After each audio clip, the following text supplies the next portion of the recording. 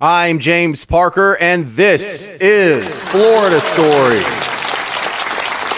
Thank you. Welcome to Florida Stories. Welcome to Florida Stories. Oh, good crowd. Love you too. All right, first Florida story, we're going to Chuck E. Cheese, a little town called Brandon. It's in the Tampa, St. Petersburg area. And you always loved Chuck E. Cheese when you were a kid, but sometime between when you were a kid and now, Chuck E. Cheese has turned into less of a fun little playground with pizza and birthday parties and more of a kind of a gladiatorial combat arena. Now, I don't know what started the incident. Could have been a wayward skee ball, but these parents start fighting in Chuck E. Cheese. Now, Chuck E. Cheese has some of the most seasoned and grizzled security guard veterans the arcade world has to offer.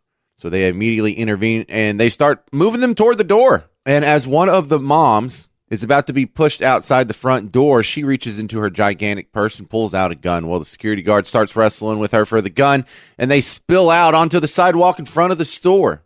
The gun goes flying. A grandma picks it up, and in an attempt to calm everyone down, squeezes off a warning shot into the air. No, this is not a movie. This is happening at Chuck E. Cheese in Brandon, Florida. A man tackles the grandma, and I don't mean he lightly lays her down. This is an NFL linebacker form tackle on grandma. Well, the gun goes flying again. A third woman picks up the gun, points it at people so they back off, and then she throws it through the window of a gray Traverse. I don't know if it was her car and she was trying to get away with it, but then just a few feet away from her, another customer jumps into his Audi and tries to hit one of the people he was fighting with. 4 people in front of the Chuck E. Cheese dive out of the way from the kamikaze attack from the Audi. The Audi does not stop in time and crashes into the front of the Chuck E. Cheese. About that time, cops start pulling up. They get the scene sorted out. 2 women go to the hospital. A child has to go to the hospital. They're going to be okay. Handful of people arrested. Someone cashed in their tickets for a bouncy ball. And somebody just had a birthday party they will never forget. Hold my beer. Hold my beer. Hold my beer. Hold my beer. For our next Florida story, we're going to Jacksonville, Florida. And a lot of stereotypes exist for a reason because there's some truth in them. So I want you to conjure up just the most base, typical stereotype that pops into your mind when I say the word Chevy Camaro. Because now you're thinking of the Chevy Camaro driver. Almost exclusively male, usually younger, and they like to drive ridiculously fast. Although you suspect they've had no real formal training or skills to accompany this dangerous activity. Well, in Jacksonville, the guy that is pictured in your head right now was pulled over for speeding. He pulls over into the side of the road. The cop pulls up behind him in the side of the road, gets out of the car, starts walking toward him. And right before the police officer gets to the driver's side door, he turns the Camaro on and speeds off. Oh, he's got you. You're never going to catch him now. And he makes a right turn, loses control of the car, crashes into a tree, and dies.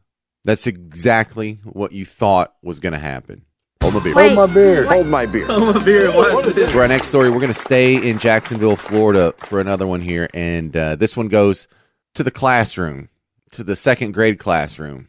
You're not going to like this one. This is the controversial homework handed out by a local Christian school. Second grade students were asked to send a picture of you doing reading homework in the bathtub. Well, it's been a while since we had to pull out the old Florida Stories Petomatic 3000. Into the woodchipper you go. Hold my beer. Hold my beer. Hold my beer. For our next Florida story, we're going to Hernando County, Florida, where a Hernando County Sheriff's detective was driving home around 1 a.m. on Tuesday. I don't know what he was doing out at 1 a.m. None of my business. That's not the weird part. The weird part is he's not in uniform and he's not in a cop car. So when he stops at an intersection and there's 3 guys in a suspicious looking van sawing the streetlight off the pole, they don't know he's a cop, so they just keep going on about their business. He calls it in and a bunch of cops show up minutes later, and the guys had just finished cutting off 3 stoplights and they had them already in the van. I didn't know there was like a secondary market for streetlights. Is there some sort of black market civil engineering underground I don't know about? All 3 Florida men are arrested, 27, 28, 29 years old, going to jail. And no one explains to me why they were stealing the lights. Like, what could they possibly be doing with streetlights? I don't know.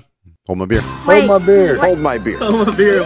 For our next Florida story, this one's in Royal Palm Beach, Florida, where a regular old dude, after a hard day's work, does something that's rare. He eats in Burger King. And unfortunately, when he got up and left, he left his debit card at the table.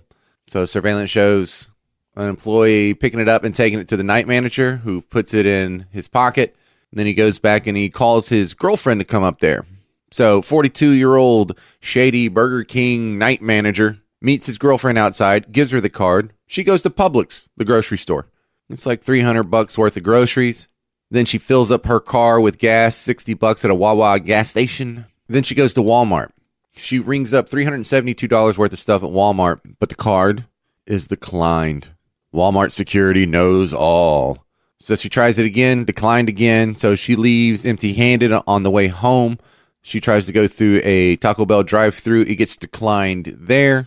And it's kind of impressive how good they've gotten at this. Within a couple hours, both of these people had handcuffs on them and were being charged with all kinds of fun stuff: stealing a credit card, unauthorized possession of a stolen credit card, unauthorized use of stolen credit card.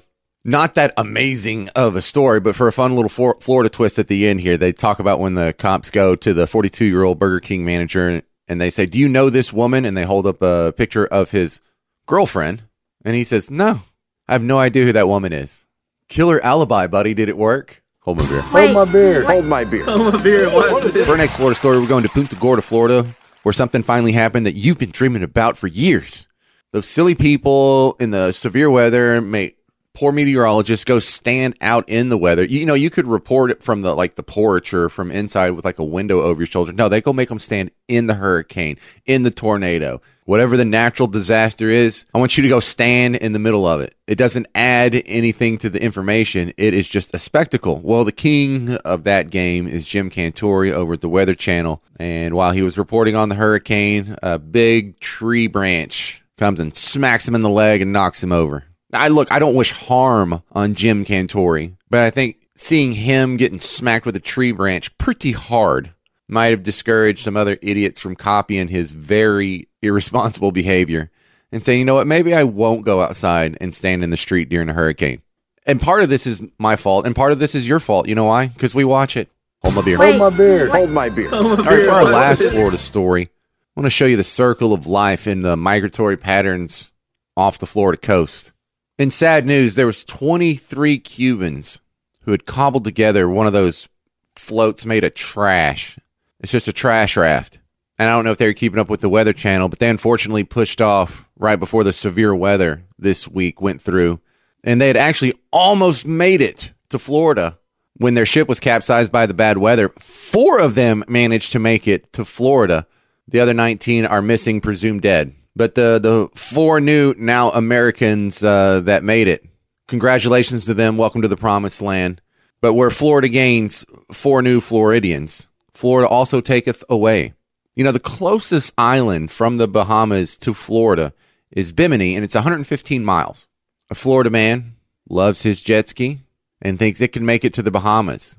Well, 115 miles. That's the range on my jet ski. I could go all the way to Bimini, hang out, spend the night, have a blast, fill my jet ski back up with gas, and then just come back tomorrow. He hadn't been seen since. So Florida migration giveth, Florida migration taketh away. The circle of Florida life. Hold my beer. Hold my beer. Hold my beer. This episode of Florida Stories is brought to you by our friends at Mortgage Gumbo. Snap, send, and save.com. Florida Stories is produced by Spring Rock. Follow me on Twitter at Florida Stories J. I'm James Parker, and this is Florida Stories.